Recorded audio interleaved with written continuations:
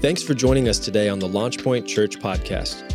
We believe the Bible is the written word of God, without error and useful for every part of our daily lives. We believe that through learning and teaching of the word, others might come to know God, find freedom, discover their purpose, and make a difference. For more information about our ministry, you can find us on Facebook and YouTube, as well as visit our website at www.launchpoint.church. Thanks again for joining us, and enjoy the message. The last few weeks we've been talking in regard to a series that we've titled Faithful. I think it's important. It's important all the time, but certainly important as we move from one year to the next year that we know who we are, what we're doing, why we're doing it. And especially for those that have over that particular time have come to join us anew, they need to know our heart. They need to know who we are. It's why we are pushing Essentials so intentionally, so that you know who we are, what we believe, and how you can get involved in it. But anyway, one of the things that we need to know is that we've been called to be faithful. Amen? That means unwavering, unshakable, and absolutely loyal. Do you know why we've been called to be faithful? Because God is faithful. And because God is faithful, we should mirror everything that God is or strive towards it. So we should strive towards faithfulness too. Well, if we're responsible to strive towards faithfulness, the question must be asked, what is it we're called to be faithful in? And although I would tell you there's probably 1,000 things the Scripture tell us that we should be faithful in, unwavering, unshakable, and loyal in, accomplishing, doing, and being, there are 4 things that specifically I've concentrated on. And I think they're probably the most important 4. The first one is we must be faithful to the Word. That is the Word of God.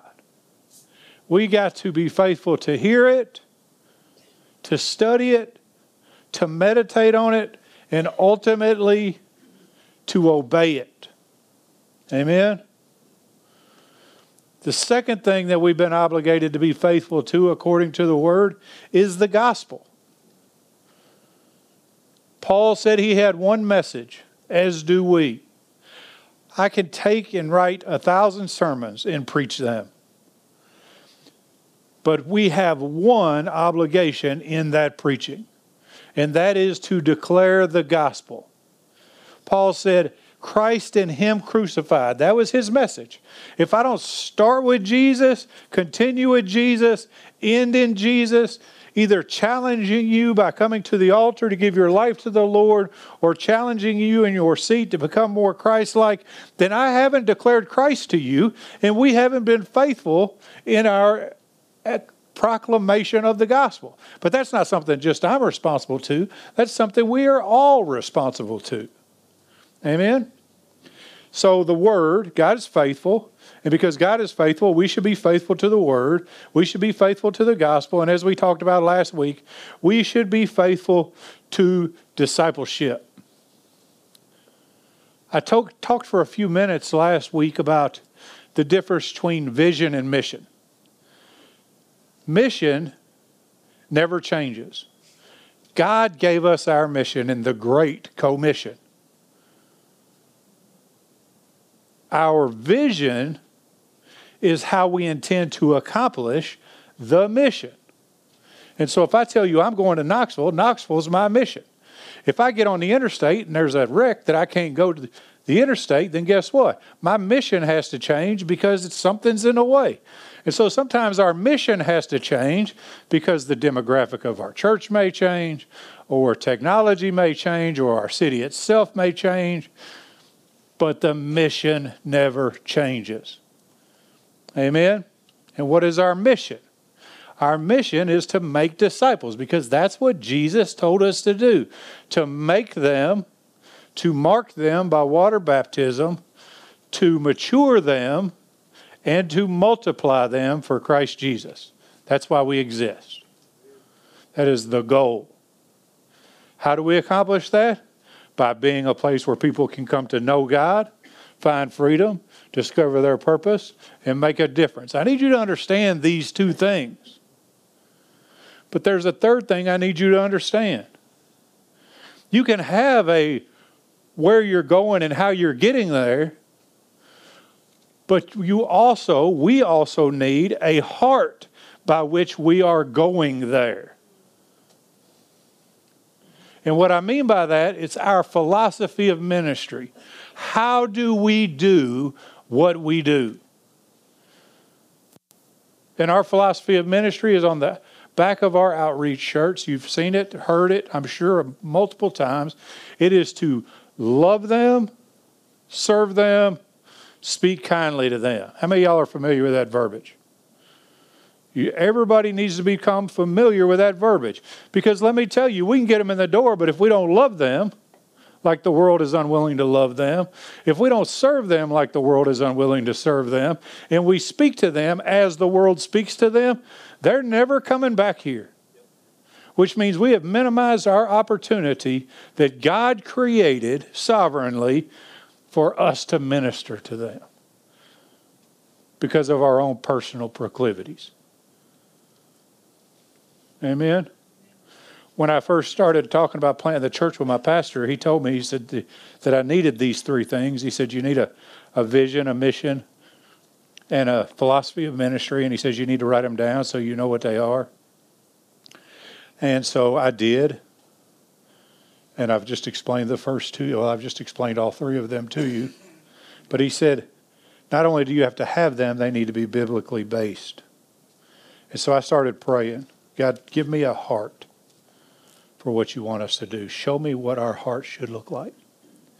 And if you didn't know this, our philosophy of ministry came from 1 Kings chapter 12. We'll give you a short rundown of the story. King Rehoboam assumed the throne from Solomon. When he assumed the throne, the people came to him, that is the people of Israel, and said this, your father made our yoke hard. Now therefore, lighten the hard service of your father and his very heavy yoke which he has put on us, and we will serve you. What did he ask him to do? Or what did the people ask Rehoboam to do? He said, our life is tough. Can you make it easy on us or easier on us? Here's the thing. Listen, this is very important. That's the reason people come to the church. Because they heard that there's a king, and in that king there might be hope. And when they darken the door of our church, we better be prepared with a proper response for their call for hope. This is what Rehoboam did. Rehoboam told them, go away for 3 days. This is a big decision you ask of me, essentially. He said, I'm going to talk to the elders of Israel, and I'm going to ask them what I should do, which is a smart thing for a young man. And when they spoke to him, that is the elders of Israel, they said, if you will be a servant to this people today, and will serve them and grant them their petition and speak good words to them, then they will be your servant forever. Listen, if you serve them, if you speak kindly to them, which is to love them, they will serve the king all the days of their life. Did you catch that? I don't want them to serve me all the days of their life. I want them to serve the king all the days of their life. And so what did he do? He went and told them that, and everything was good, right? No, not if you read the story. He gets that advice and then goes to his friends and asks them what they think. And they get indignant, as youthful young men do. And they say, well, if they think it's hard now, make it harder on them. Tell them you're just going to make it harder on them. They don't know better than to complain. And that's the advice that he took. He went to the people. He told them, you think it was hard before? I'm going to make it harder.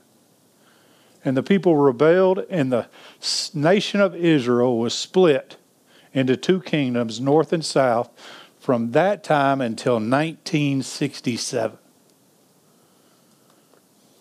Why do I tell you that piece of the story? Because that's exactly what happens when people don't find hope where they're hoping to find hope.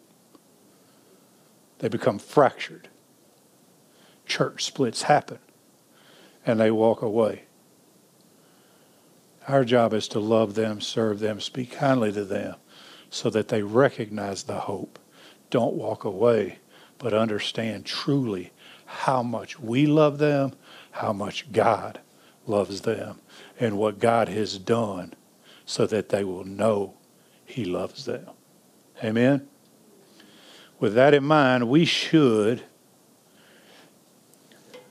pay attention to John's instruction in 1 John 3:18. Little children, let us not love with word or with tongue, but in deed and in truth. Stop talking about it. Start being about it. That's how John would have put it these days. Maybe. I don't know. I'm going to teach today out of 1 John, but I'm going to teach today out of 4, verse 7 through 12. If you want to read along with me. It says, Beloved, let us love one another. For love is from God, and everyone who loves is born of God and knows God. The one who does not love does not know God, for God is love. By this, the love of God has manifested in us, that God has sent His only begotten Son into the world so that we might live through Him.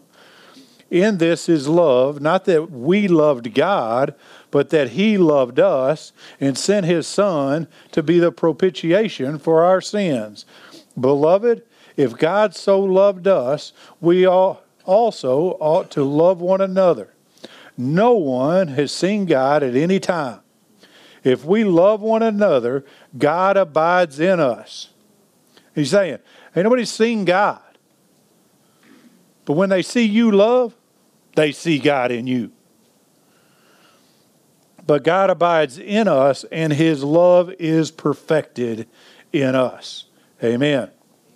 You know, I took a hermeneutics class, which is a kind of how to study the Bible class years ago. And it says, you want to know what the main theme or thesis of the author's writing is? Find any repetition of words. With that in mind, what do you think he's talking about here? He's talking about love. He says he uses the word love 13 times in 6 verses. He wants us to understand we have to be faithful to love. Not talk about love, as I just said out of chapter 3, but to be about love. We have to be faithful to love. Now, I'm going to make 3 points here, and they're going to be relatively short, I suppose. But here's the first one. We have been given a directive to love. God's told us to love. The problem is, we've forgotten our directive, and this may sting a little. Y'all get the salve out. We've forgotten our directive because we've forgotten the God we're supposed to serve. Oh, man, I'm in the church on Sunday. It's raining outside. What you talking about crazy? I ain't forgotten the God. How consciously are you aware of God really? Or how consciously are you of God in your house? How conscious of God are you in your workplace? How conscious of God are you in your neighborhood? How conscious of God are you in your grocery store? How conscious of God are you when somebody tries your patience? I bet you become less conscious. Amen? But let me tell you, the Word of God says that God is omnipresent, which means we have to maintain a God consciousness because no matter where we are, all of those places and every other place that can be named, God is standing right here. And if God is love, He's watching us do something other than love. We can do better. We've been given a directive to love. Matthew 24:12 says, because of lawlessness, that is the multiplication of wickedness, is increased, most people's love will grow cold. And we see it every day in every area of life. When people are hurting or where there's tragedy, just a few generations ago, compassion would have reigned.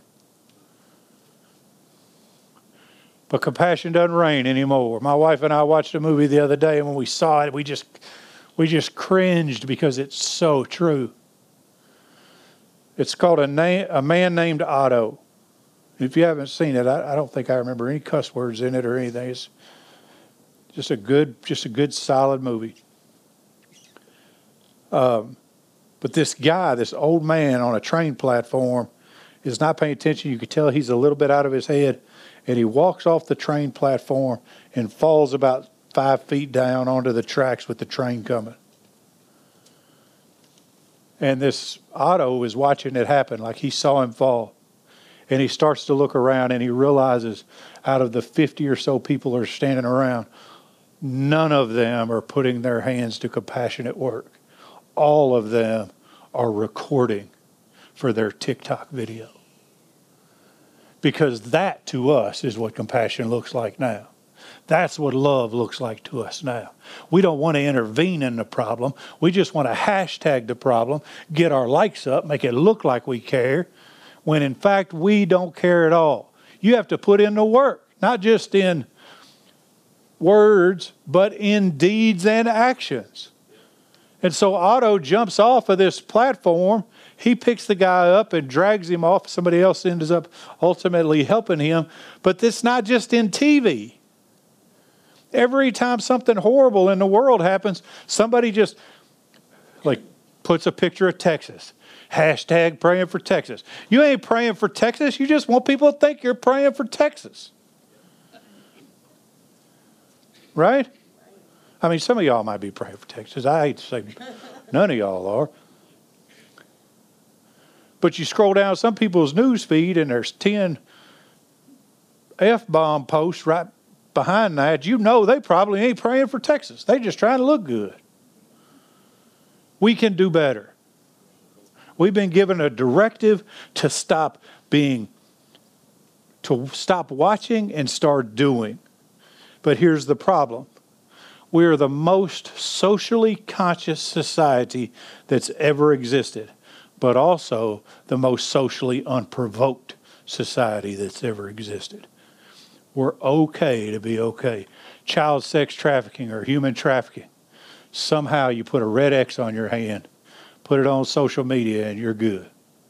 You have accomplished nothing.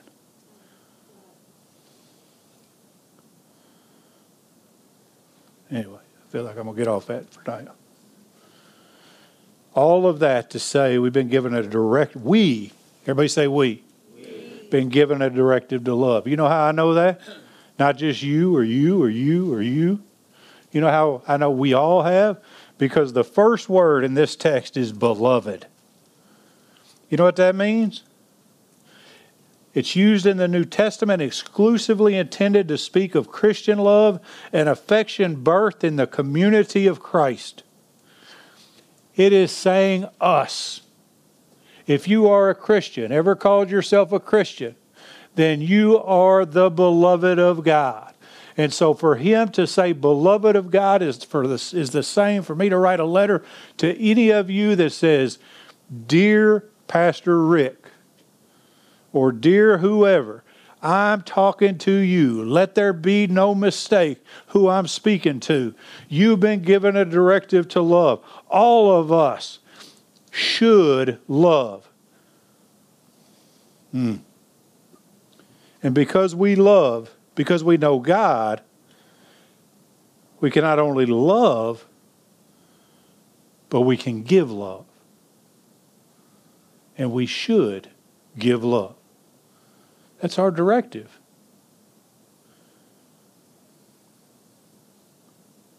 Is everybody okay? Amen.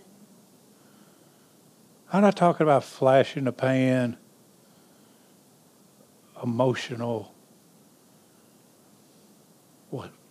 whatever. I'm talking about true sacrificial love, because that's how God loved us. Number 2, we have what we need to love. If God's talking to us and He's directed us to love, the question is, how is that possible? Here's how that's possible. I'm going to go back and I'm going to reiterate these 3. But we've been given what we need to love, in that God is the source of love, Christ is the provision of love, and the Holy Spirit is the empowerment of love. And we've been given all of them. Amen? I'm going to say it again for those in the back. God is the source. Jesus is the provision. The Holy Spirit is the empowerment. Now let's talk about each of these. God is the source. According to verse 7, for love is from God. Not just that He delivered it to us, but that He is love. Here's what kills me, man. People say, I'm just going to say ignorant stuff. They say, well, my God would never do that, in regard to something they thought wasn't loving. Let me tell you, if God did it, whether you understand it as love is irrelevant. What you need to do is change your definition of love to match the biblical definition of love, or you don't know love. How could God do such and such? He did it to protect His people, to love you, to ensure that you were equipped, that you were provided for, that you had everything that you needed so that you could love properly. Amen? And so if we struggle with God's love, it's our struggle with God's love. God doesn't have a problem with His love. He is love. He is not just love. He is the provision for love. He is the one that gave us love. He is the one that continues to give us love. He sent His Son Jesus that we might have access to the provision that He offers. The love that we have found its genesis in God the Father. Amen? Everybody all right?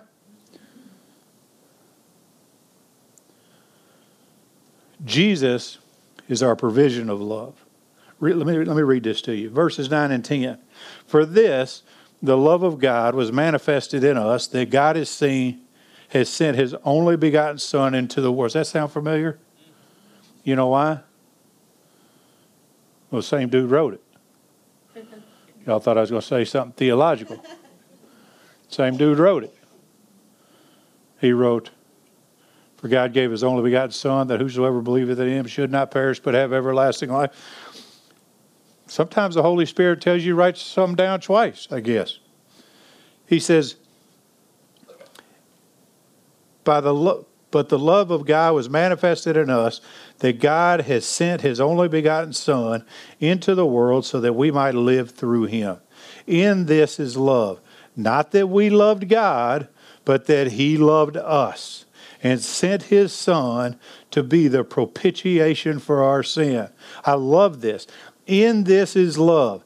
Not that we loved God. Did you know there's nothing in you to cause you to love God except for the provocation of God's love in you? I can prove this to you in Scripture. In Romans 5:8. But God demonstrates His own love towards us in that while we were still sinners, while we were still dead in our transgressions, while we didn't have any ability to acknowledge, recognize, or walk in love, He sent His Son Jesus to die for us. What? It says He demonstrated. You know what that means? That means He put on public display. God put Jesus on public display while we were still sinners so that we could know that He loves us. Man, that's good. Before you accepted Him in faith, before you even understood faith, before grace was poured out to you, before the Spirit knocked on your door the first time, God had already sent Christ Jesus, knowing that you as a free will agent may never accept him at all. He sent his son Jesus to die for you because he loves you. I get 2 amens. I just said he sent Jesus to die for you because he loves you. Amen. Let me tell you, the church ought to stand on a roof and scream that out loud. But not just scream it, we should live it out loud. That he became our propitiation. But what is a propitiation? That's a big word. It just means appeasement. He sent Jesus to appease the judgment and the wrath of God on our behalf. We deserve judgment because death comes through sin. Amen? But we didn't get death. We got the righteousness of God through Christ Jesus.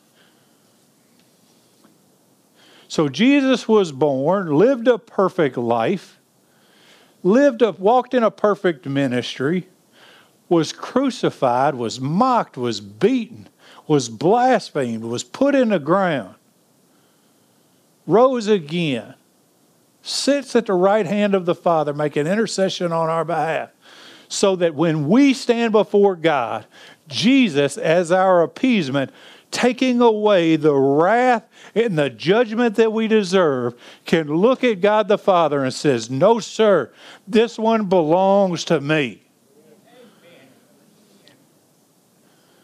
God is our source. Jesus is our provision. But you know what we got to do? We got to start acting like it. We give lip service to these things. These things should blow our whole world up. I think I said this last week.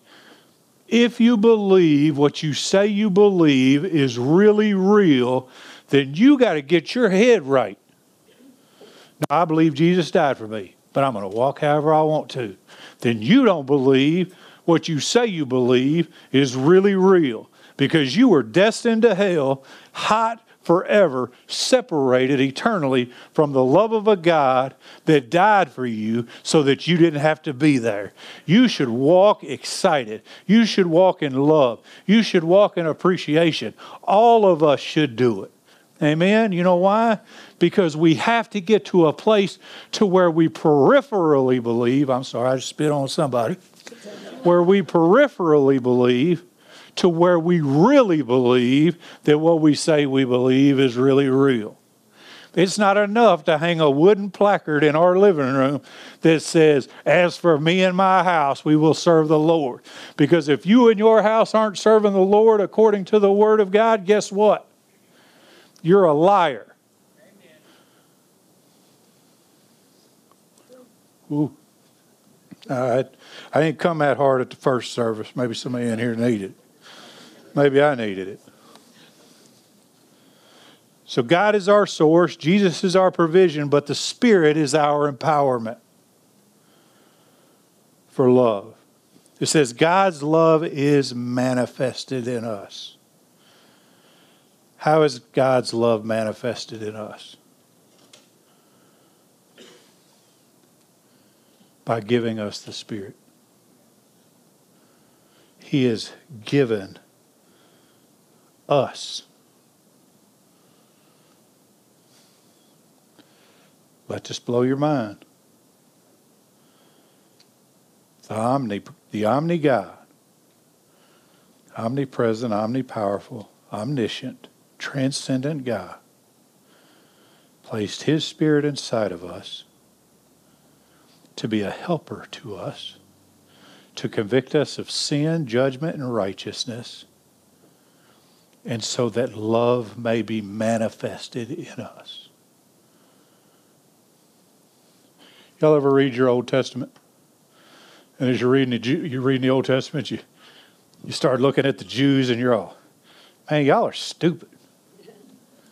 God just showing out. He split the sea, and 2 days later you fussing again because you ain't getting what you want to eat, and then He gets you what you want to eat, and then you mad that it ain't it ain't something else, and then you mad because it ain't something else, and then you want some water, and then on and on and on. And every time Moses walks away for a couple of days, and you decide you need a new God, so you make yourself a new God. Come on, y'all know what I'm talking about. Over and over and over, the Jewish people just rock in this circle to stupid. And God in His love keeps restoring them, and they keep being stupid. I've thought that. I was like, man, I'm so glad I'm not Jewish. And then I realized I'm as bad as the Jews, but worse. You know why? Because God placed His Spirit in me. They didn't have their God's Spirit in them. The only thing they had was verbal tradition and the law. We've been empowered by God's Spirit, but we've gone so cold to hearing His voice in our life that we stopped paying attention to what He tells us to do. And we might as well act as though He doesn't exist in us at all. Whew. We can do better. He is our eternal motivator. When He tells you when you're walking down the street, and you're nudged, don't pass that person that's hungry. Help them. Not in word, but in deed. Not in hashtag, but in food. Amen? Don't leave the brokenhearted alone. Sit with them. Let me give you a piece of advice. How many of you guys see stuff on Facebook and people be like, hey, pray for me, such, and then you're all, praying for you. But then you don't actually pray. And if you do pray, it's some nimbly-bimbly prayer. That's old people talk. Or you say some little prayer. Can I ask you to do me a favor? If your love is true, empowered by the Spirit of God, provided for by Jesus, sourced by God, sit with them before you pray with them. Go to where they are. Put your arm around them and say, it's going to be all right. You may have to fight this fight. But you ain't going to fight this fight by yourself.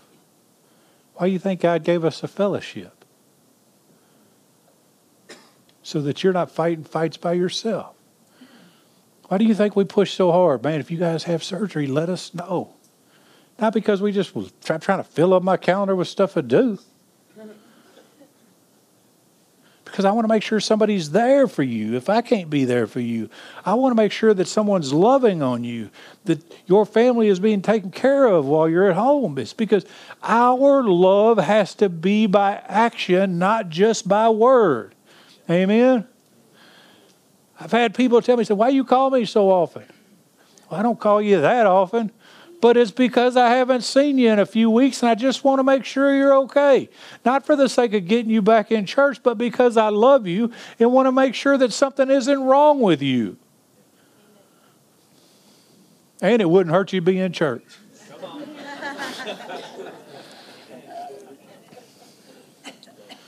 All right, number 3. We grow in our love.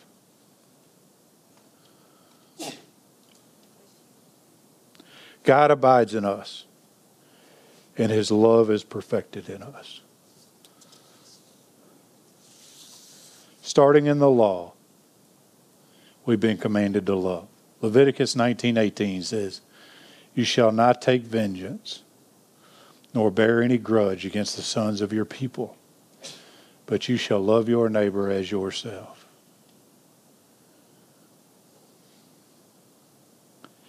Jesus expanded on this a little bit in Matthew 5:43 through 44. He says, you have heard that it was said, you shall love your neighbor and hate your enemy. But I say to you, love your enemies and pray for those who persecute you. Lord. First he just said love your neighbor. You know the good thing about your neighbor? You in that neighborhood for a reason. Because you like it there. But now he's telling you to love the people who hate you. The people that you probably wouldn't consider your neighbor. And your neighbor is what? Guess what? Your neighbor is black. Your neighbor is white. Your neighbor is Hispanic. Your neighbor is Muslim. Your neighbor is homosexual. It doesn't matter. You're called to love them. Because when you love them, they see the love of God in you, and just perhaps they'll want the love that you have. Then you can fall back to where we've been before and be faithful to proclaim the gospel to them, so that you can be faithful to disciple them, so that you can ultimately see them in heaven. I'm not talking to a homosexual. You don't understand who Jesus was. There was a reason they kept telling him, well, he's a friend of sinners. Yeah. God told us to be different than the world. Not to remove ourselves completely from it. Get out up amongst them. Get yourself dirty. Crawl in the ditch. Pull them out. Love them. There's a difference. Love your neighbor as yourself, Jesus says, but also love those who hate you. He elevated it just a little bit. And then later on in his ministry, he really just punches us in the mouth with a little bit higher elevated command. John 13:14. A new command I give you. Man, I ain't finished with the old one yet. That you love one another even as I have loved you. You know how the kids go to bruh. Love your neighbor as yourself. First he says, love your neighbor as yourself, but also love those who hate you, and love all of them like I loved you.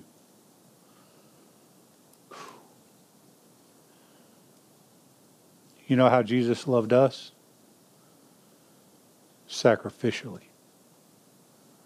With everything.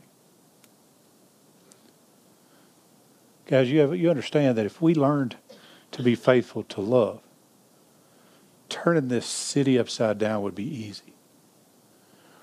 Because contrary to popular belief, the world is not loving them, serving them, or speaking kindly to them.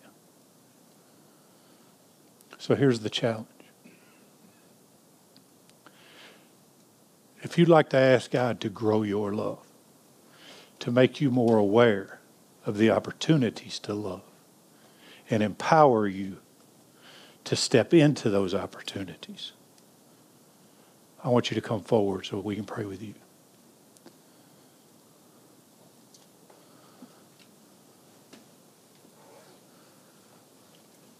Pastor Daniel, Pastor Rick.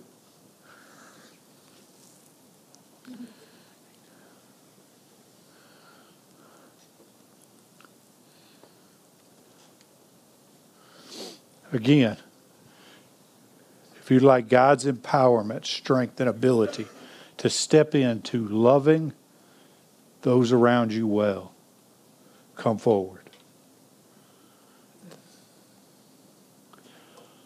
I'm going to ask Pastor Daniel, I'm going to pray over all of you, but I'm going to ask Pastor Daniel and Pastor Rick to start on their individual sides and pray over you individually as I'm praying. If you're staying back there, come on up here, Caleb, do a little something. Do whatever it is you do. Let's pray. Father God, in Jesus' name, we love you. God, we know that according to your word, your love for us is beyond our own comprehension, beyond anything we could grab a hold of. And God, walking in it is, God, it's tough because it expects stuff from us. It expects stuff from us that causes us to have to tear the things out of us that shouldn't be in us. So, God, I pray for everybody standing, or anybody who's not standing but just was nervous about coming forward. God, they've expressed a desire to grow in their love for people. Not for themselves, not to build their own platform, but so that you can be seen in them, and as you're seen in them, so that they can tell them who you are, so that the kingdom of God grows. Embolden them, Lord, by the strength of your Holy Spirit. Fill their mouth with the gospel, unadulterated, uncompromising. God, I ask that you give them a ready recollection of the word and a desire to pursue you in it. God, I just look at these people standing here in front, and I know just this number can do and is capable of great things for you. Let it be so. Show yourself mighty as you are mighty through their lives.